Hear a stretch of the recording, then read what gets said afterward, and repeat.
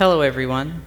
Today we will be looking at Mark 6:35 to 44, which discusses the feeding of the 5,000. This story is very well known and is often looked at as a story of God's provision. Beyond material provision, though, what if we consider the skills and talents God has given us? In a world where it seems like everyone can do something big, we may be left wondering what we have to offer. Let's take a look at this passage to see what God's Word has to say, taking a careful look at the interactions between Jesus and the disciples.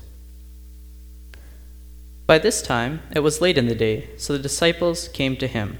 "This is a remote place," they said, "and it's already very late. Send the people away so they can go to the surrounding countryside and villages and buy themselves something to eat." But he answered them, "You give them something to eat." They said to him, "That would take more than half a year's wages. Are we to go and spend that much on bread and give it to them to eat?" "How many loaves do you have?" he asked. "Go and see." When they found out, they said, 5, and 2 fish. Then Jesus directed them to have all the people sit down in groups on the green grass. So they sat down in groups of hundreds and 50s. Taking the 5 loaves and the 2 fish, and looking up to heaven, he gave thanks and broke the loaves. Then he gave them to his disciples to distribute to the people. He also divided the 2 fish among them all. They all ate and were satisfied, and the disciples picked up 12 basketfuls of broken pieces of bread and fish. The number of men who had eaten was 5,000. Reading this passage, how can we apply it in the context of our talents and gifts? Firstly, we too are disciples of Jesus. Keeping that in mind, what if we consider the bread as a representation of our gifts? Let's see how this could work by breaking down the encounter between Jesus and the disciples. First, the disciples said, "Send them away." When have we tried to send them away in our own lives? In a given situation, we believe that we don't have what it takes to help others and decide to leave it to those better suited, in our minds, to do what God may be calling us to do. Now, what does Jesus say in reply? He tells them, "You give them something to eat." The disciples brought the situation to Jesus rather than making a unilateral decision. Even though the answer may have been unexpected, they were still able to hear from him, and that he wanted them to give the people something to eat.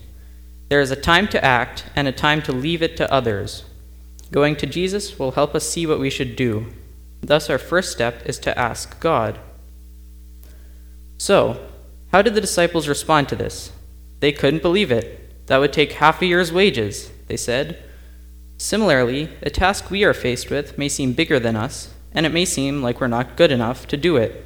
We try to imagine how much it would take and how much we fall short. What does Jesus say? He looks beyond the mindset of limitation, asking instead, "How many loaves do you have? Go and see."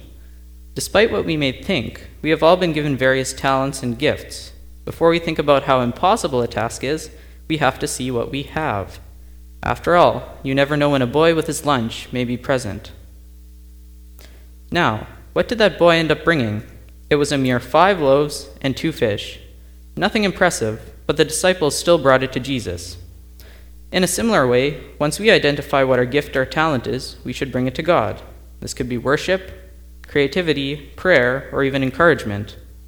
No matter how little it may seem, bring it to Him. Once we bring it to God, He will bless what we have. When God blesses our talent, we will experience His multiplication power, and our seemingly meager 5 loaves and 2 fish can become enough to feed thousands. Once the food was blessed, the disciples distributed it to the crowd. An important consideration to make is that the loaves and the fish were never the disciples to begin with. God provided it through the boy, and the disciples were responsible for giving it out to the people.